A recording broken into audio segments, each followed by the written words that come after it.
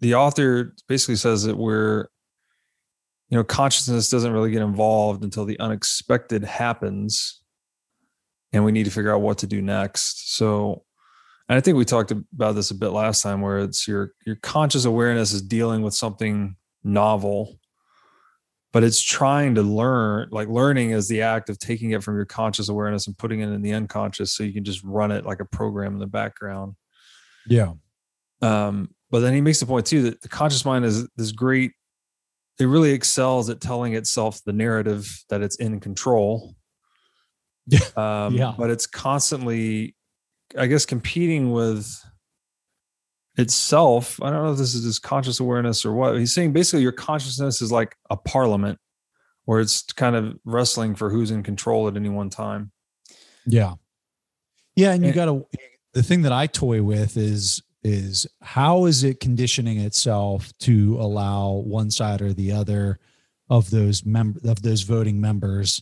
And I suspect that when you have and it goes back to the biological value, if the person made an action based on primarily coming from certain voting members, which are the lobes inside your brain as they're flowing it through, and there's a reward that's associated with that decision making, the biological value conditions through the dopamine or whatever type of value chemical we're talking about, in order to allow that vote for that particular instance of a similar situation in the future when it arises. So it's like, I guess, mediating its behavior with rewards, right? Within your rewards and penalties. Yeah. Yeah. And penalties. So that again, we've been talking about the market as maybe like the global hive mind, but you could also look at it the other way around and just say like, there's a little market going on in here. Yeah. And all these exchanges of energy, thought, and feeling that I guess consciousness just emerges from that in a way. Consciousness is just an emergent property. Yes. And it goes back to what I was saying on the first show, which was the why do you have a brain? And we got into like being able to dynamically handle a complex environment. That's what's really kind of driving why it's there. And then, how you're experiencing it. Is the color blue that you label in your brain and what you see the same as me? Well, we'll never know. Right. Right. Yeah. It's so true. And it makes the why you have a brain. He says our brains are just constantly crushing ambiguity into choices. All like way more than you think. Yeah. Yeah. And then is that, maybe we could think about that as sort of like top down versus bottom up as well. If your active awareness is top down, trying to be in control, and then your unconscious is more of the bottom up, your encoded knowledge in a way.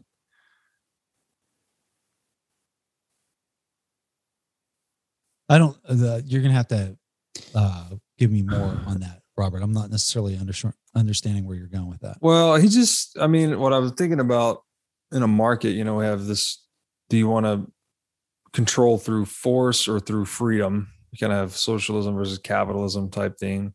And then in the brain, he's just making the point that we have this one active awareness that always tries to be in control and control outcomes.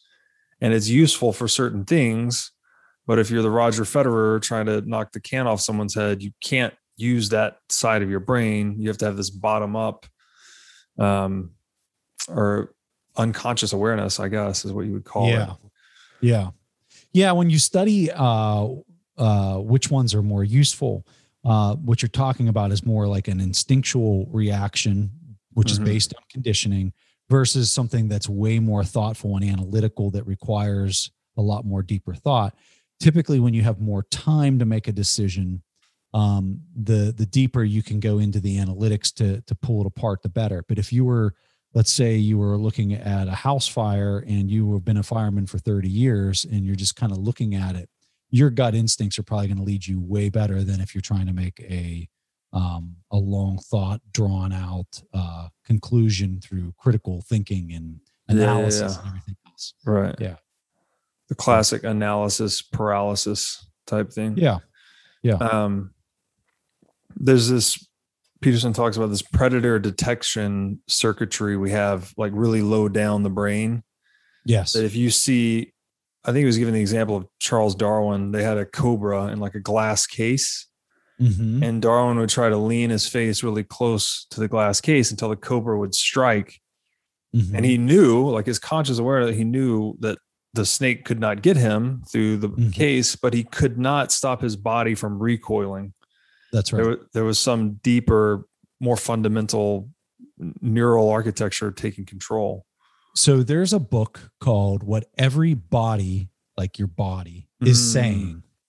And the gentleman who wrote this basically stood up the whole body language, reading body language for the FBI, and just an incredible read. And what he's getting at is there are certain body language that are innate, that are like way down, like basal ganglia, like level in inner like core of your brain, like right there at the brain stem, that drive the way that people do certain reactions. And some of them are extremely reliable signals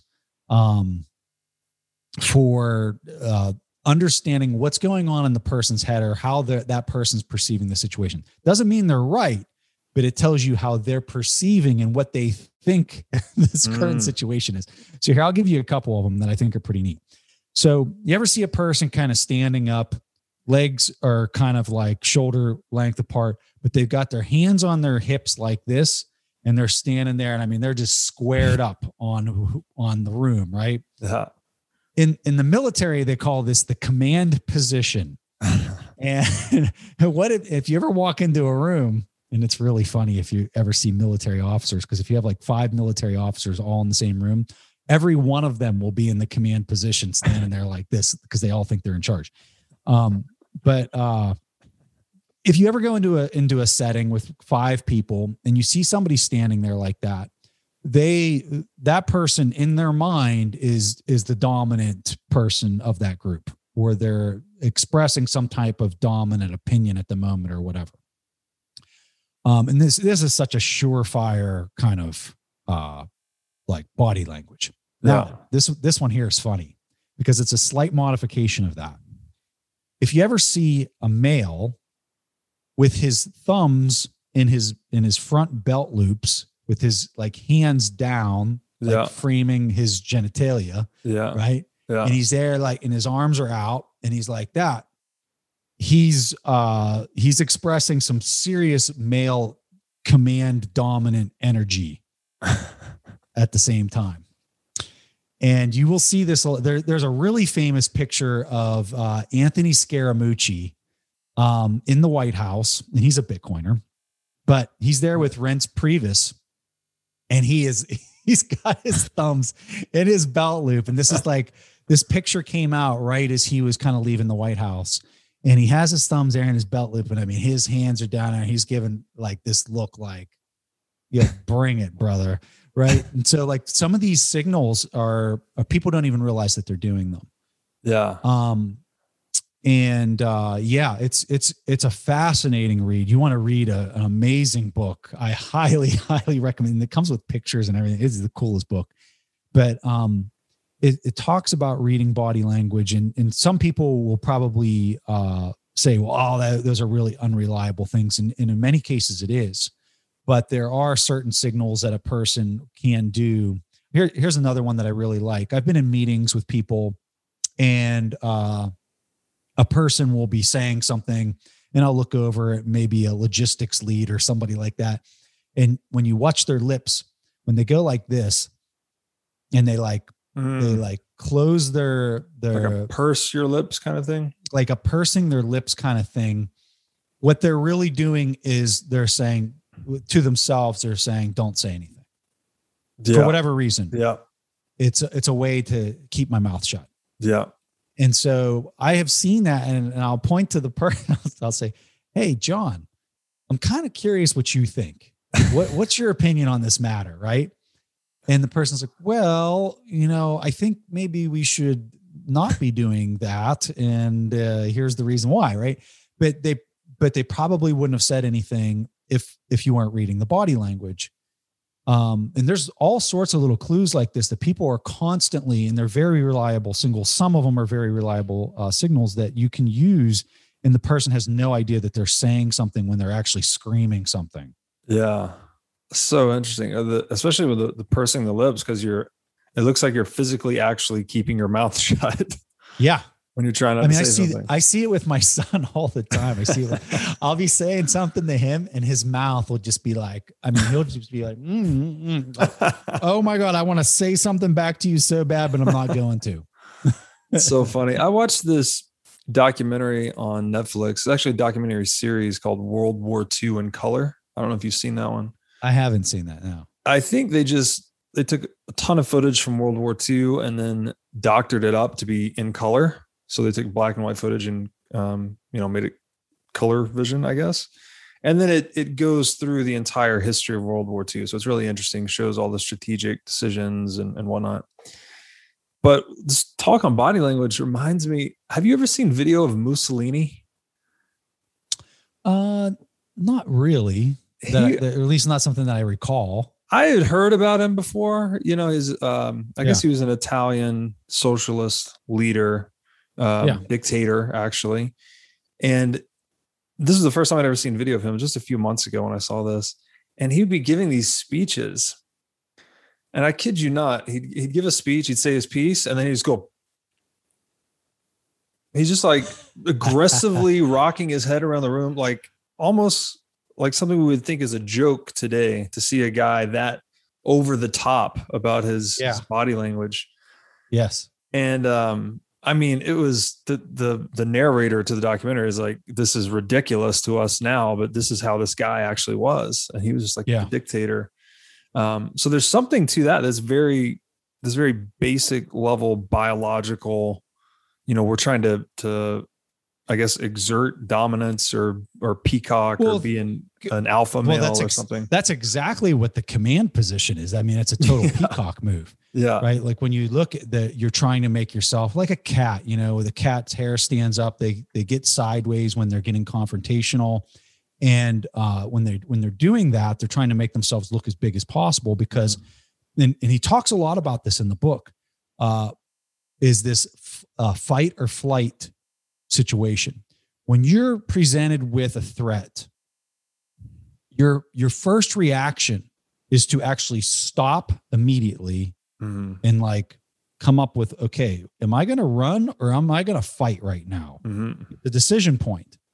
And so when a person feels threatened, and so when they would be doing interrogations and they'd ask somebody a question, the way that the person would pause and like if they asked a question like, so, like, what was the murder weapon? Was it this? Was it a knife? Would you have used a knife? No.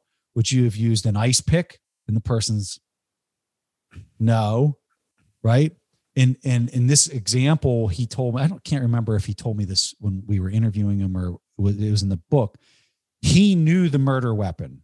Yeah. And he knew it was a strange thing. It was an ice pick in this, I think in the example, it was an ice pick.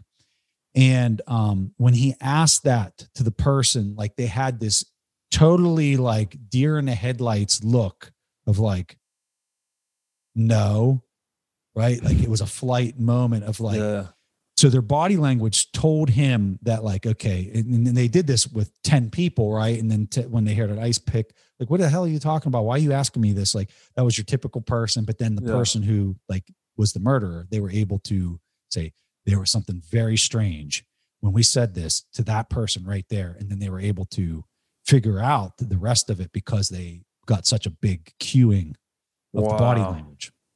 So interesting. Yeah. There's no way you can stop it. Yeah. Yeah. You cognitively, the person, you can't suppress it. The person, they had another one that he told me that they were looking at the dilation of people's eyes and they had a camera that was looking at the person's dilation in their eyes and they were flipping through some type of document or something like that. And when the person saw like something on the document, their pupils just like exploded. And they were able to actually identify the person and get the testimony out of them that they were the person or something. And this is when you were you said interviewing the author of What Everybody Is Saying. Of what everybody is saying. Yes. Awesome. I think I have that book. I need to read it. Oh my God, dude, that's one of my favorite books. I love that book. Really? Yes. Yeah. I'll check it out. Yeah. So I guess one of the other things, author makes this point too, that, and it's Joe Navarro. It's Joe Navarro is the author, by the way. Joe Navarro. Author makes the point that we talked earlier. Well, I mentioned this, that Jeff Booth, who we had the last series with, and you know really well, he defined intelligence as error correction. And we went down the rabbit hole on that, which I think is just a really interesting way to sum it up, which something that we think is a really complex phenomenon, really just kind of so let's take it not in the complex, but like make it as simple as possible.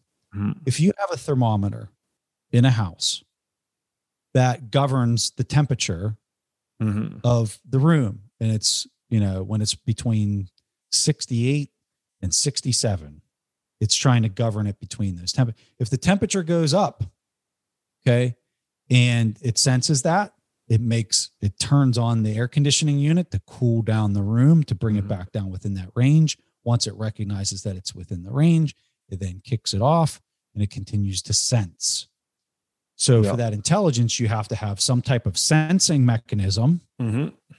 You have to have some type of processor that's continuing to update what it's sensing, and then it has to have a very basic logic algorithm in order to make the decision, is it on or is it off? Mm-hmm. Right? Now, people will tell you that's not intelligence. That's just some type of programmatic reaction. But I think that if you would compound something as simple as that, because it's turning it into binary, you have a sensor mm-hmm. that's turning something into binary and it's making decisions. It just gets more complex. You add more and more complexity onto that. And that's what's taking place. I mean, at a very deep and crazy, insane level though. Yeah. Yeah. Like we said earlier, that the brain is collapsing ambiguity into decisions, choices, which it's compressing it into binary effectively. Like you can only take action across one pathway. You can't be two places at once. So but I guess that's my way of agreeing with Jeff, that it's error correcting, because like just that example, all it's doing is just error correcting. It's constantly taking an assessment of where I want to be. Yeah. What is it that I'm sensing and how do I get it there? And then acting on it. Yeah. And the last piece of that would be the actual signaling mechanism, right? From the thermostat to the air conditioner. Yes. And the author makes the point that in our brains, at least, that it's dopamine. He says dopamine acts as an error corrector, a chemical appraiser that always works to make your appraisals as updated as they can be. That's right. So it's dopamine that's actually intermediating this error correction. No, what's fascinating is how the brain manages the historical, valuation of that. Mm-hmm. And then is it using an average? Is it using a kind of like an exponential average where what's done more recently is more important? Or like, I don't know the nuances of that, of how the neuron actually stores that. Like when it receives a signal from another neuron, how binary that is, or how, like, whether it's whether it turns it into a 1 or a 0. I know when it fires, it does. Mm-hmm. But how is it interpreting the array of inputs from other neurons as far as, triggering it, whether it's a 0.5 or is it a 0.7 for this particular neuron based on all the neurons that are firing downstream, upstream. Like, I don't know that. You'd have to talk to a neuroscientist on how that's, and is it the same? I don't know. Yeah, I'm not sure about that either. I know. So there's a great book called The Information by James Gleick.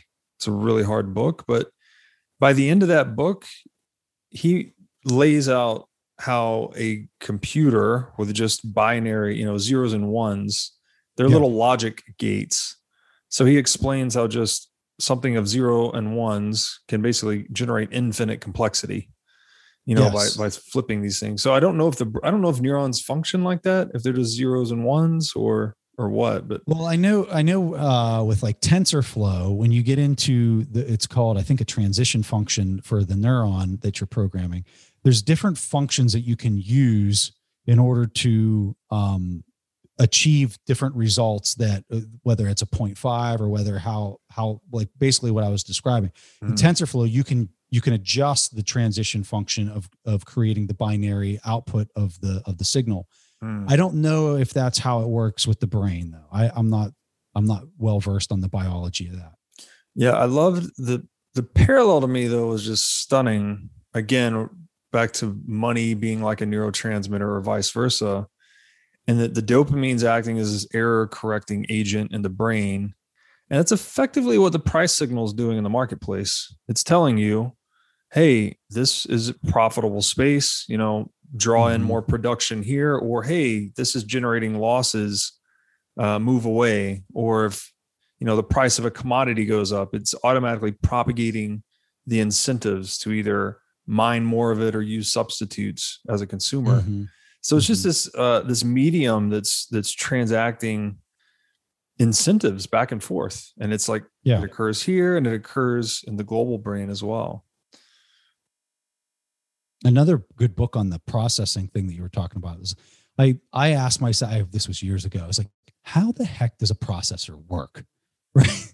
It's like, because like when you just think about it, like, it's like, how does that mechanism, there's a really good book. It's called, But How Do It Know? And the author, it's an amazing book. The author is so good at just making it really accessible, and you can see how it compounds and gets bigger and bigger, and then how computers are able to do the just amazing things that they do. Yeah. Highly recommend that book. Man, whoever listens to this show is going to have a reading list as long as they're on. I thought this was cool too. So he actually was describing how our brains process, what Austrian economists would call time preference, saying that the seduction of the immediate satisfaction pulls so strongly on our decision making that we have to override this biological impulse towards immediate gratification. And then he's making the case that the housing bubble can't only be understood as an economic phenomenon, but also as a neural phenomenon.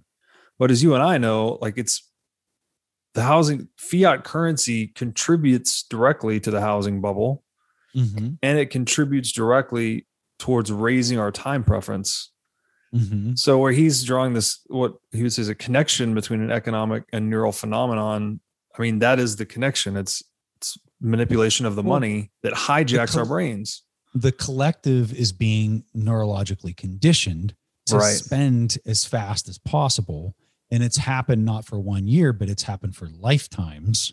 Yeah. And so you're going to get, and so it's easy to say, oh, everybody in the world's just so dumb, they're making these stupid decisions. But I would push back on that and say, no, we've been neurologically conditioned to act this way because we've been incentivized to act this way, and we've been rewarded to act this way. And now you're introducing this system that is the polar opposite. And so it's going to be a very hard transition for people that have been neurologically conditioned to not act that way, because in their mind, if you don't understand some of the nuances of what's playing out, like, you're just going to have a hard time believing that there's a reward to act in that way, because everything that you've been led to believe up to this point has suggested that it's not, it's the opposite. It'd be like it rains every single day, and all of a sudden you need to start going out without a raincoat. Yeah. Like, don't make any sense. Like, it's rained every day. Of course I'm going to carry a raincoat. Yeah. We've been conditioned this way, but it's conditioned in a harmful way, right? Because to actually think longer term, if the environment's about to change and it's supposed to be sunny for the next year, then yes, I agree with you. Well, I guess what I say when I say harmful, I mean it's counterproductive, literally. Yes. Like the more long-term thinking you are, the more you save and invest, the more productive you become as a society. Let me push back just a little bit. So when we look at what has been the result of these policies for 80 years, we have had the biggest technological boom ever. Like the speed, right, is how much technology. So like I can order a pizza right on my smartphone. It'd take me literally seconds because I could just click on previous order, reorder, double click the side. It scans my face. It puts the order in. My money comes out of my account and immediately goes to Pizza Hut or wherever you buy it. And then I just drive it, or I can even have it delivered straight to the house. Some random person gets their smartphone. They go over there, they grab the pizza, they deliver it straight to my house. And it literally took me like less than a minute to go through this technological feat. Yeah. Right. Yeah. I would argue that the inflationary monetary policy for that many decades has supplied these luxuries of life that we, I think a lot of us take them for granted because we don't know what it was like to have an outhouse out back. Yeah. You go to the bathroom in an outhouse for a year, like I did in Afghanistan. Let me tell you, you have an appreciation for running water in a toilet. Right. So, when you look at all these luxuries that we have, I would tell you that a large part of that is based on that incentive structure and that policy that was in place globally for decades. Now, when you overdo something, there's going to be a price that's paid for pooling. Because I think of it like this: Google was created back, what was it, 2005 or something like that. I don't know, 2000. I don't know, but imagine if we didn't have an inflationary monetary policy and we've had sound money throughout this whole 80-year period of time. Google might not have been invented until the year 2070. Okay. So is that bad or is that good? I don't like to really say one way or the other. I just want to say that manipulation to pull productivity in the future forward to the left was done. It can't be undone. It was done by people that were making decisions that in their mind were probably out of self-interest. A lot of the times when you're doing manipulation, it highly involves self-interest over some other greater good of the group. And so these decisions were made. It led to what we've been served. And now we're getting ready to pull back the power levers and not go ludicrous speed. And we're going to transition into that type of world. This is what I ask myself, Robert. Let's say we have a successful monetary policy that is sound money for 80 years into the future. Like, let's just say hyper Bitcoinization happened right now. We're now dealing with sound money. And now we lived through that environment for 80 years. And every person in the world has slowed down their productivity to a snail's pace. Was Bitcoin bad? I don't know. Right? Relative to all the advancement, technological advancement, landing people on the moon, doing all this kind of stuff. Like maybe you're not even doing those things because that incentive structure is getting so different and warped in the exact opposite direction of what we're seeing right now. That could play out. I don't know. But is that bad or is that good? I don't think those are the proper words to be using. Yeah. This recalls to me when we actually did our first episode together. I think you and I diverged on this point too, because I'm more in the camp of, have you read the Bitcoin Standard?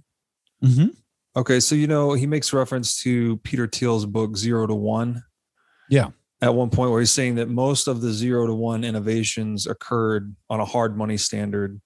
And most of what we've seen on a soft money standard or an inflationary standard are these 1 to many innovations. So clearly you can use inflation So when he says sound money, is he saying we were on sound money from the 40s to the 80s? Because I would totally disagree with that. No, he's arguing late 19th century. And he's saying that most of the 20th century was one-to-many innovations. So tracing back roughly here, like the telegraph to the telephone to the internet. So it's not a 0 to 1. The 0 to 1 was getting the telegraph, like figuring out how to move information wirelessly. And granted, we're generalizing a lot here. You can't just black and white any of this clearly. But it would seem to me, just thinking through the Austrian economics lens, that when you inflate the money supply, you are deprecating savings. You're disincentivizing savings. Savings underpins investment. The more savings and investment you have, the longer and more complex chains of production you have, or production processes. You have a lower time preference, right? You can engage in 30, 50, 100-year projects. I think that, in my mind, just thinking about it that way, would be the key to at least nurturing the environment where major 0 to 1 innovations could occur. Whereas inflationary monetary policy is a great tool for just getting everything active. It's like a stimulant. It is a stimulant, right? It is a stimulant. Yeah. So you can, if you've got something going, you can make it go a lot faster. But to your point, you're drawing energy from the future because you have to service that at some point. So I don't think inflation contributes to innovation. And I'm not sure that, like, how would you substantiate the claim that Google may not be invented until 2070? That's a hard one. What I'm saying is that you have created an incentive structure to invest as much, as fast, get the money out the door. Yeah.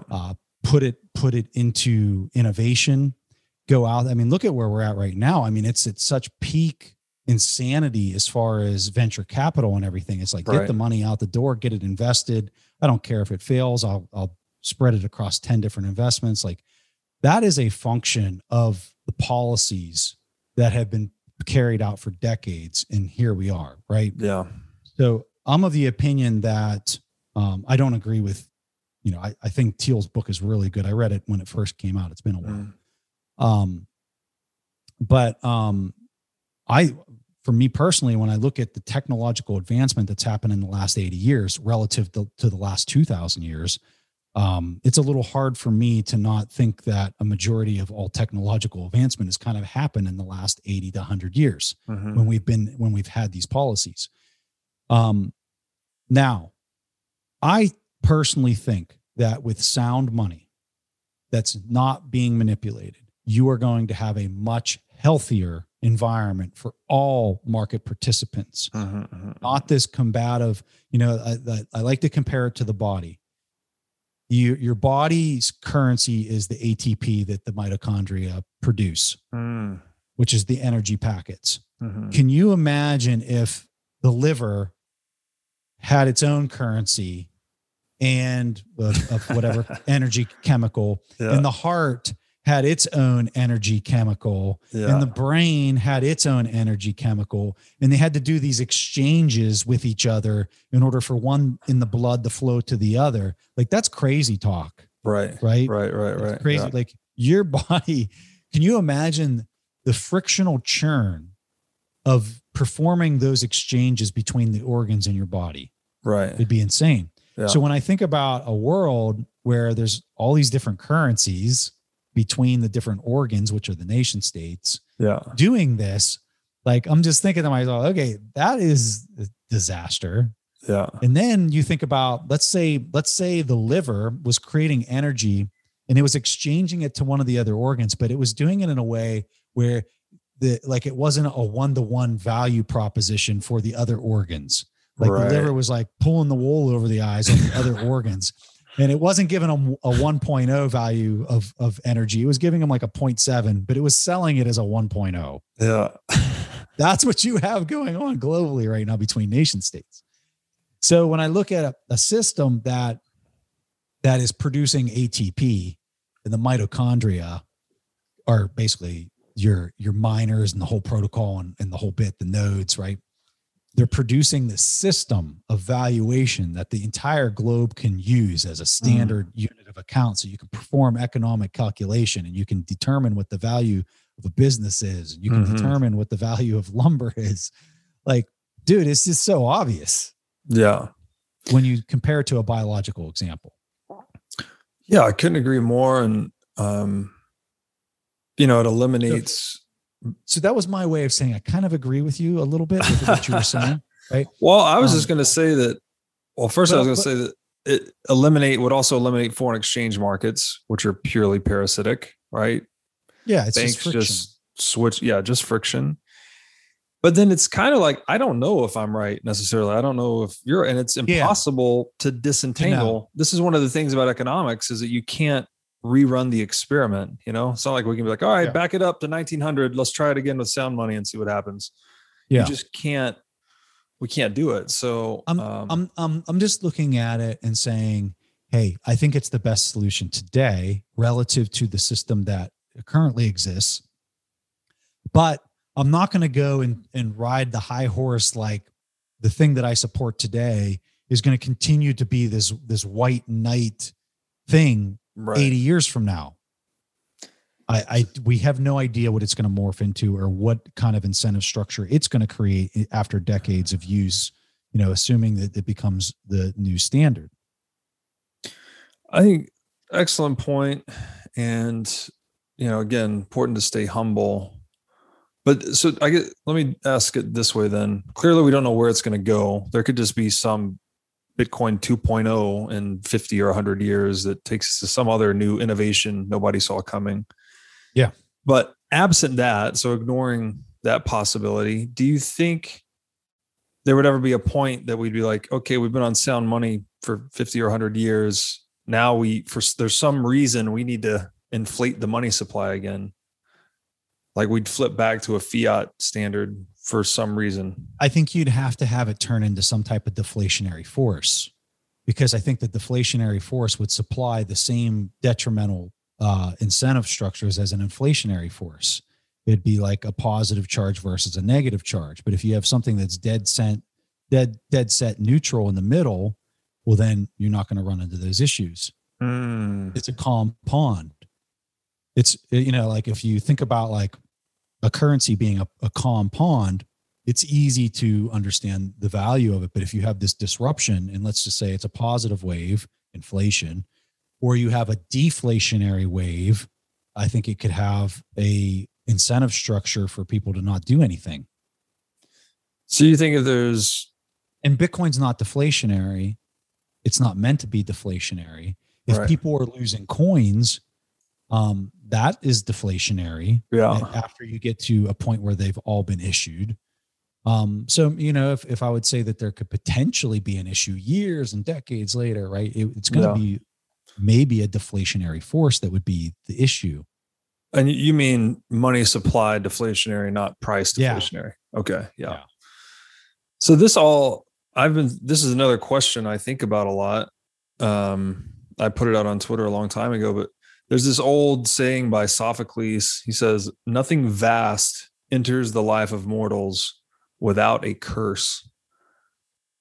And I'm like, okay, if Bitcoin is what we think it is, it's certainly vast. I mean, you could argue that it's already that's vast. Where I'm going. Yeah, that's where I'm going with this, because if there's one thing that I've noticed about how nature and reality works, it's almost, every opportunity has a seed of misfortune attached to it. And every misfortune has a seed of opportunity that's attached to it. This is why you have your yin yang, right? Yin and yang, yeah.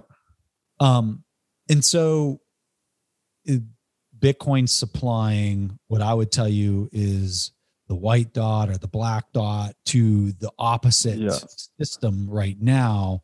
And it's almost like there's this force in nature that has to supply the counter force to something that is overwhelming. Yeah. And so when I look at the current situation that we're seeing globally playing out through this inflationary monetary policy, I'm saying nature will supply a force to this. Now, what it is, we think we know what it is, right? And I think I'm right. But something that I would tell you that I feel like I know for sure is that a force will be supplied. Mm-hmm. I'm not, as sure of myself to say it's gonna be this. Yeah. But I am confident there is a force that will be supplied. There always is. And it makes me think that when it helps me, well, I don't think it helps. I think when I try to understand, how does this all work? It almost seems like, when you see something that can't, what are those things called that, I forget what these shapes are. When you take a piece of paper, like a chain, like a paper origami, chain, like an origami paper chain, but then you put a twist in it and you connect it. It's a one surface, it's like a one-dimensional shape or something. Yeah. What are these things called? Oh my God. I don't know what they're called, but there's the artist MC Escher. He has the ant walking around the shape, and he's always on the same side, even though he's going around and around. I don't know the name of it though. Yeah, I forget the name of it. I'm looking it up right now as I'm talking. But anyway, when you think of that shape and you think about, well, maybe the fabric of reality is actually this one-dimensional shape, but depending on like where it's at, like if it's on the outside, it's positive. If it's on the inside, it's a negative. But the reason that we have this flip-flopping, anything in nature has this vibrational aspect to it. Yeah. They think string theory works this way and whatnot. So when you think about, well, what if the fabric of what all of this energy is moving on is actually a 1D shape, and the way that it looks like it's oscillating is whether it's on the outside or the inside, and in the way that it's going around this thing. And so imagine this 1D shape that's never ending. It's an infinite loop. Yeah. And it's a single surface. If it's on that and it's moving, you can't stop it. It has to keep moving in one direction or the other around this 1D shape. So to me, that seems a lot like code. Yeah. It seems a lot like an operating system that has code that's running. I forget where we were even going with this. What were we talking about? The guns. No, yeah, we're just talking about. There's a point why I'm bringing this up. The yen to the Bitcoin yang. Yes. At some yes. point. So this comes back to this idea that if this surface is a 1D surface, that there has to be this reaction that inverts it or flips it to be the polar opposite of what it was before, or providing some type of remedy to what induced the initial force. There is, it's funny, we're talking about yin and yang, because they say there's a saying in Taoism that the way of the Tao is in reversal. And the Tao is supposed to be like the Tao, roughly, you can't actually talk about it, it's beyond words, but it's the force that mediates between yin and yang. Like if you look at the yin and yang symbol, that little sliver of an S between the two is what represents the Tao. It's the dynamic quality that, you can't even categorize with something static. But it's funny that what you're saying, you're saying there has to be this reversal. It has to keep oscillating and reversing. And that's what the ancient Taoists said. It's called a Mobius strip. Mobius strip. Look up a Mobius strip. And if I was going to explain somebody how to make one, take a piece of paper, cut the edge off of the piece of paper so that you would be like these chains that you hang on a Christmas tree. So you just take that sliver of a piece of paper, it'd be like 1 inch by like 12 inches. And instead of just curling it over and taping it together, when you curl it over to tape it into a chain shape, what you do is you put a half twist in it and then tape it together. And if you take your finger on that shape and you run it around it, what you'll find is you never come to like, one side. It's one-sided. Yeah. It's a one-sided object. And so like when I think about, well, how do electrons like circle around an atom? Maybe like the fabric of what they're moving on is maybe in a shape like this, so that like stopping it is nearly impossible, because it's just continuing to travel around itself in a one-dimensional like surface of some sort. Right. which leads us to this idea that there has to be, and when it's on the outside, you think that that's like the yin, but when it's circling on the inside, the quote unquote inside, it's all one surface, but yeah, it appears like it's the yang. Yeah. I mean, yeah, I don't even think we can really think No, like there's you no can't way. like where's the This whole is world. what I would tell some, and I wanted to get cosmic with you. So No, I love it. I is it- love where you're at, but it's like to try and put your head around it. It's like we're still trying to get our head around Bitcoin, and it's like what this is how I think it's useful for the person listening. Hmm. How it's useful is what we said initially, which is for every setback, there's a seed of huge opportunity for you in that setback. Yeah. And for every like strength or advantage that you're just like, perfect example. If you were in Bitcoin for the last year, like you made 400%, that strength or that windfall or that advantage has a seed of potential setback and destructive force inside of it for you. Yeah. What that is, I have no idea. Yeah. But you need to have an appreciation for what it is. And if you can understand what it potentially could be, then you can shape your environment by understanding the yin and the yang of your environment in order to make sure that you continue to be centered and have the humility to look for these things that could end in disaster after having such an amazing situation or windfall or, positive thing that happened in your life.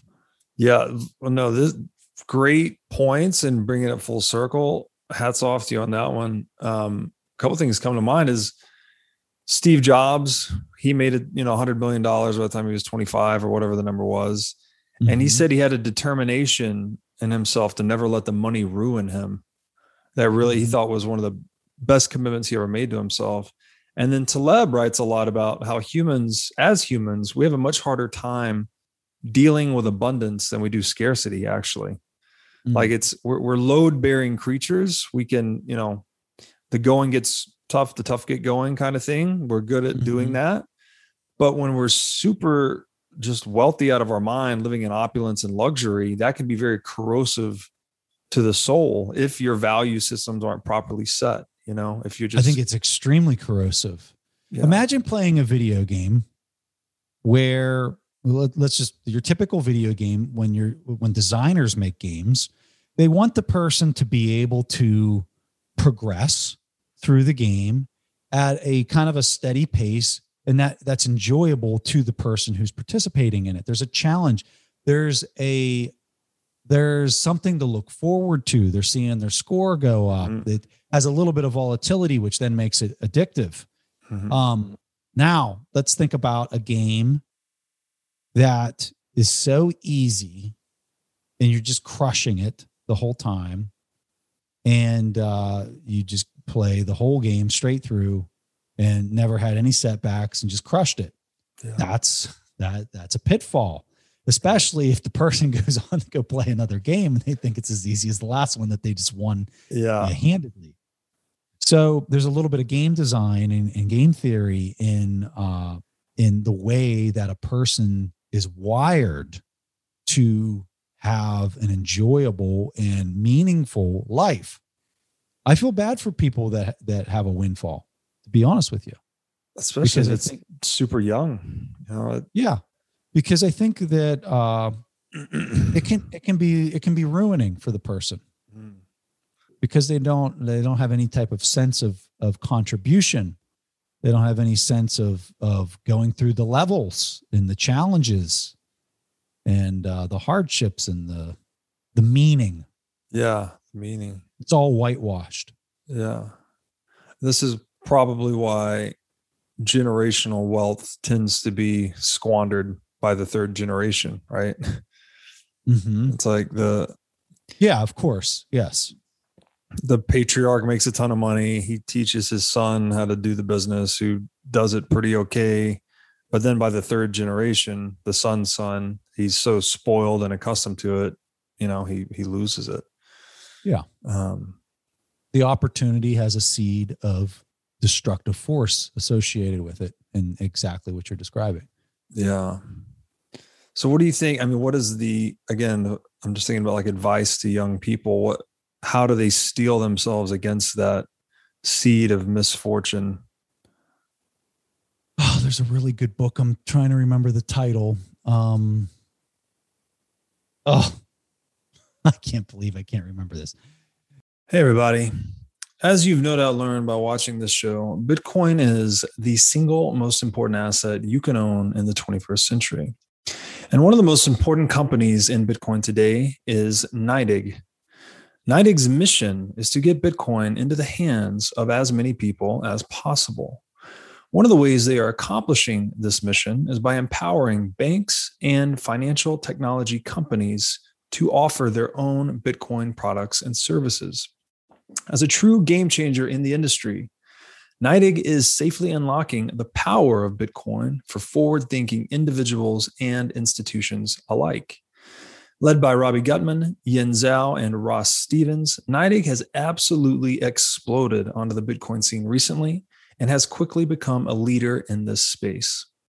So, whether you are a professional investor looking for asset management services, or a company looking to white label your own Bitcoin product or service, consider NYDIG your single source solution for everything Bitcoin. But in short, what the book talks about is when you hand down a massive amount of net worth, or even, it doesn't even have to be a lot, what you're doing is you're kind of screwing up your family genes, not your genes, but the genealogy within your family, because what you're doing is you're giving them a head start. You're giving them this this destructive seed to the lineage, because like I just described with the game, they're learning how to play something and they're being duped into thinking that it's them, and it's really not. It was the buying power that was left for them. And so, you have to really kind of consider like how much and this is really important for a lot of Bitcoiners, because I think there's Bitcoiners that are probably going to have tremendous wealth in their life, and how they hand that down through their generations afterwards is probably going to be one of the most important decisions they can make for their family and their kids. And right. Yeah. And Buffett, he's part of the 99% billionaires club, where they give away 99% of their wealth, I think. And you know what? That's he was highly influenced by this book that I'm trying to remember the name. And that's the impetus for why he manages his wealth the way he's going to manage it when he passes. Yeah. Do you know what he's doing with it? Is it just a contribution to charity, or? Yeah. It was going to the Gates Foundation. And here's the name of the book. It's called The Gospel of Wealth by Andrew Carnegie. Gospel of Wealth. Yep. And it's not a long book. It is actually, I don't know how many pages, probably 30 pages long. Awesome. Highly recommended for anybody with a high net worth. Yeah, it's I don't know. I mean, I guess I haven't put a lot of thought into it, but it seems like I'm 35. So it's like I'm playing this game, trying to accumulate more wealth. Got a child, would like to, see her have a good life and good opportunities coming into adult life. So you want to hand that on, but there's some balance there. You can't just, assuming you have a high net worth, you can't just make it too easy for them. They need to have some struggles or some trials to fortify themselves. Right. Yeah. The real gift to them is the conditioning. I know I'm hitting on this brain stuff a lot, but it's the conditioning that you provide them for the first 18 years. They live for 18 years. It's the first 18 years of their life, especially the first 6, 7, 8 years, because that's where they're really kind of developing their moral foundations through seeing you and how you interact with your spouse and with other people, and how do you treat every person you pass? Is everybody an idiot, or or does everybody have meaning in this world? Yeah. And then when they in their teens and they're ornery and difficult, are you there to show them unconditional love and tolerance, but still showing them and demonstrating to them what right looks like? Like that's the biggest gift you can give them. Yeah. And work ethic and like all these things you're indirectly teaching them. And the best teachers don't tell, they show through Right. their actions. And that's the real gift to your children. It's not how much money you're going to leave them. Right.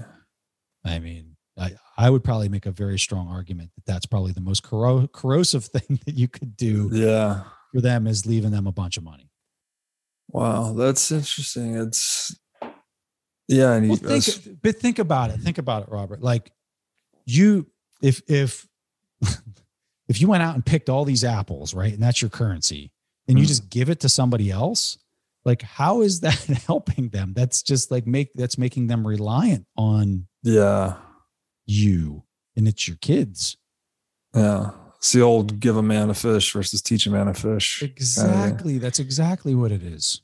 But then your child, or probably adult by the time that's taking place, like clearly they're gonna probably make the opposite case to some extent. like come on, pops, leave a little bit of that stack. Don't you love me?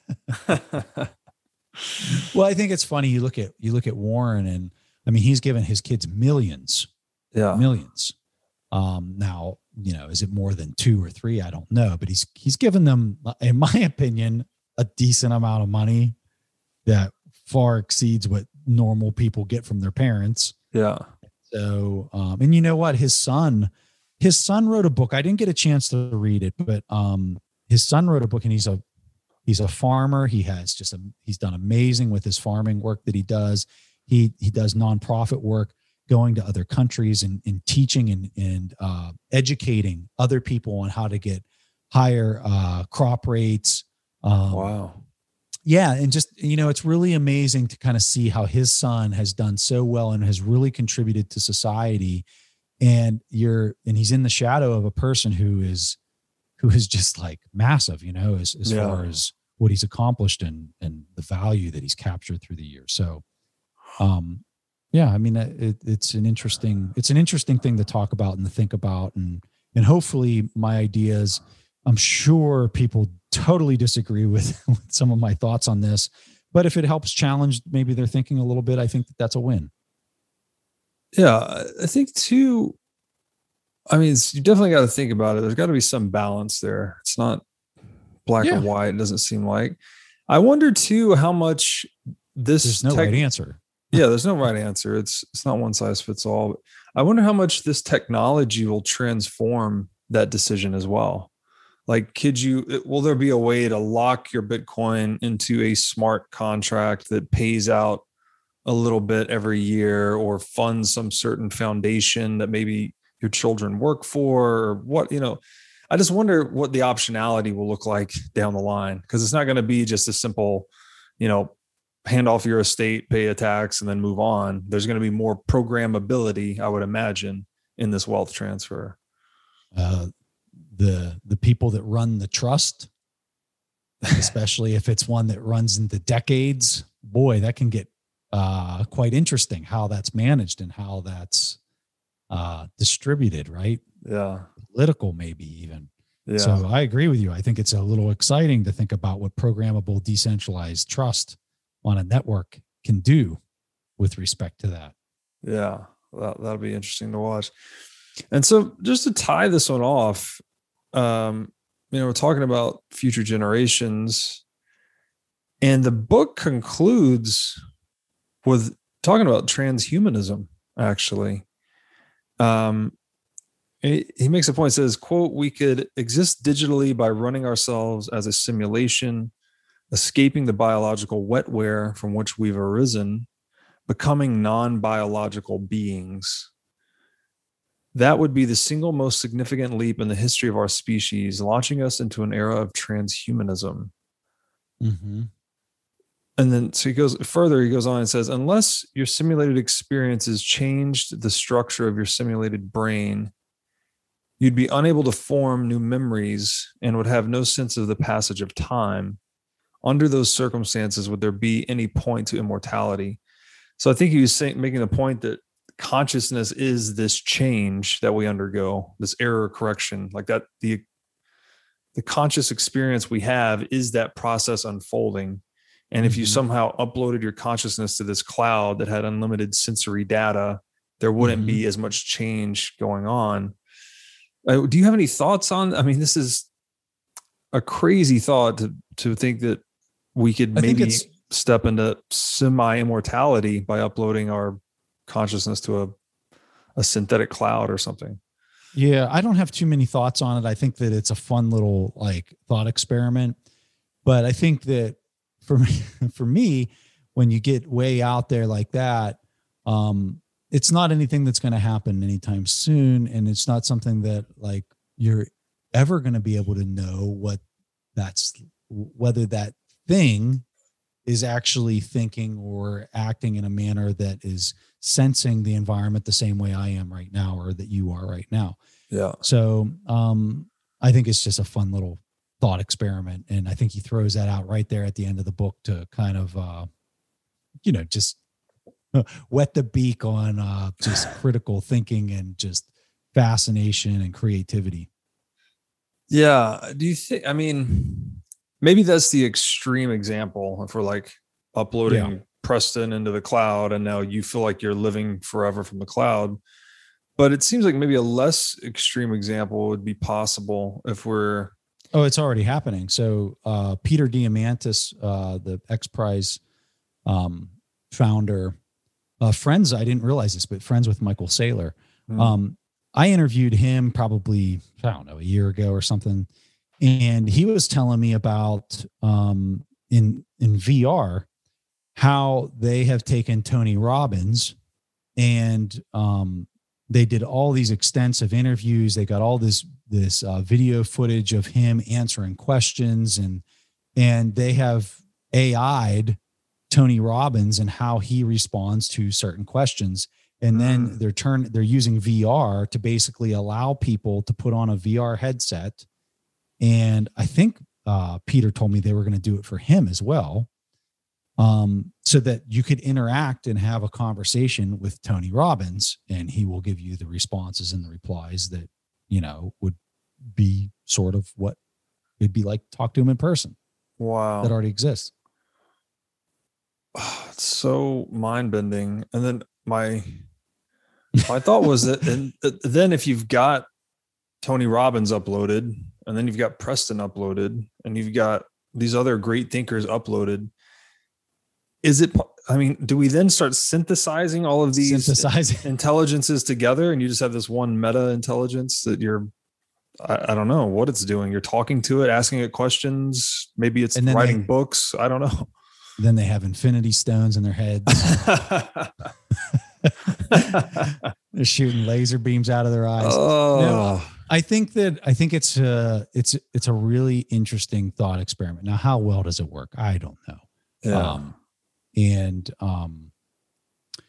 Yeah. It's getting weird, man. And it's getting very fascinating to kind of see what's capable when you start pulling the thread. Well, what does that mean? And you start looking at all the different technologies that are out there that are enabling this, and it just gets wild. Peter's book was really good. I can't remember the title. Can't remember the title of any of these books, but he has a really good book, and it has, if you like this type of conversation, man, go out and read Peter's book. It's awesome. Okay. I want to say it came out like a year and a half ago. Here, I can look it up. Yeah. And then do you have any interest in this concept of transhumanism? I've been to some of these events where people are talking about cryogenics or solving death or these other things. Like, for you personally, is that something you'd ever even entertain? No, I've never even given it thought. Yeah. The name of his book is The Future is Faster Than You Think. I've read it. It's a really good book. Okay. Yeah. I'm putting all these on a list, so I'll get them on the show notes. Yeah. Great. Yeah, I was at this Summit LA conference a few years ago, and they were just there's this whole presentation about how we had to solve death, like we needed to overcome. It was just like the war against death kind of thing, and the whole time in my mind, I'm like, are you kidding me? Like death is so essential to evolution. Like the individual needs to die so that the next generation can adapt. And that's how the collective grows. So I think David Sinclair out of Harvard has kind of like really challenged that whole idea, like you just said. Yeah. Like, it's normal. Hey, you're 100 years old. You should die. And David Sinclair, he wrote this book called Lifespan, Why We Age and Why We Don't Have to. And he's doing just all of his research is on how to extend the life experience. How can we push life out to 150 years per person?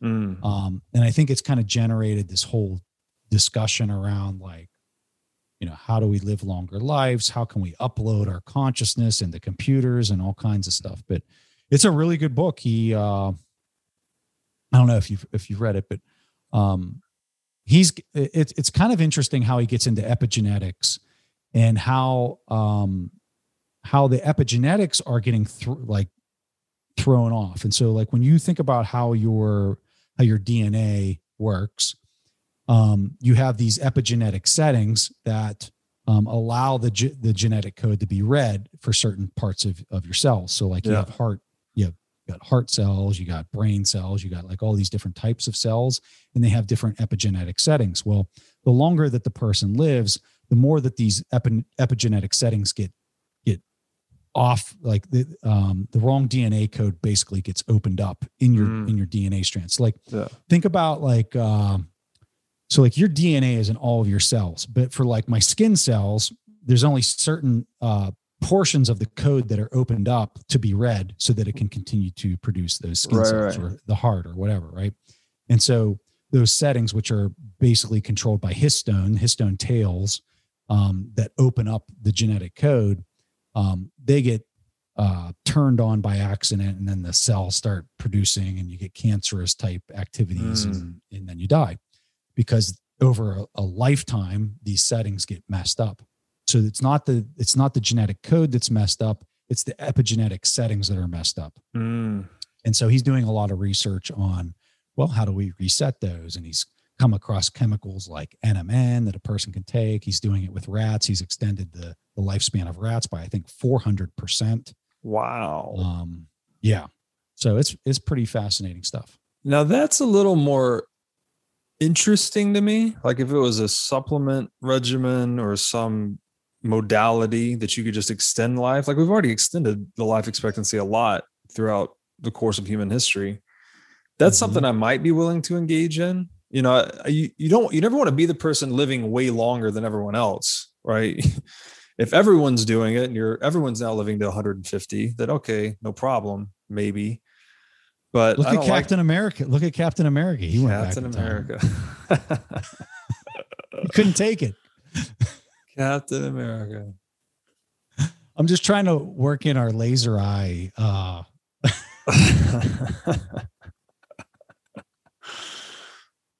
Well, that I think is a great place to put a button on it. And thank you again for joining me. And I guess next time we're going to go down the real rabbit hole. Yes, we are. Hang on to your hats. The Seat of the Soul by Gary Zukov will be our next book. And yeah, man, it's a trip. You said you're rereading it right now? Well, after we talked the first time, I was like, I need to go back and reread this book because I read this book a long time ago. And I know it just had an enormous impact on me personally. And in my opinion, in a really favorable way. And I just had to go back and kind of reread it out of nostalgia purposes. And as I was going through the book, I was like, this is a little out there. Like I can see why Robert had his reaction that he had. And I'm looking forward to go through that with you.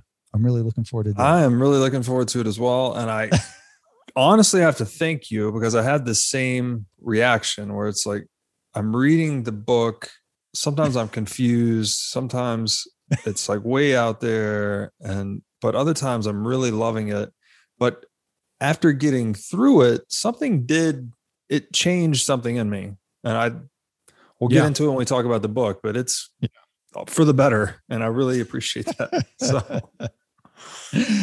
well, I can't wait for that one. Yeah. I guess we should thank Oprah too. I think she's the one that got that on the radar, right? Hey man, she's the one who's championing that book. I mean, it's her favorite book of all time. That's why I read it. Cause I was like, you know what, if this person says that this is, and that's how I pick books. I find somebody who, for me, I think is really inspirational or who has had a really dynamic change in the trajectory of mankind or has, created an amazing business. I just want to, I like to read about them, but I really like to find out the books that influence them the most. And then I like to read those. And so like, that's how I get my reading lists of what I read is I try to find like these really influential people. And then what is it that they read? And I want to read that. That's brilliant strategy. All right, man. Well, thank you so much. Until next time. Yeah. See you soon. All right. See you. All right. See you, Preston.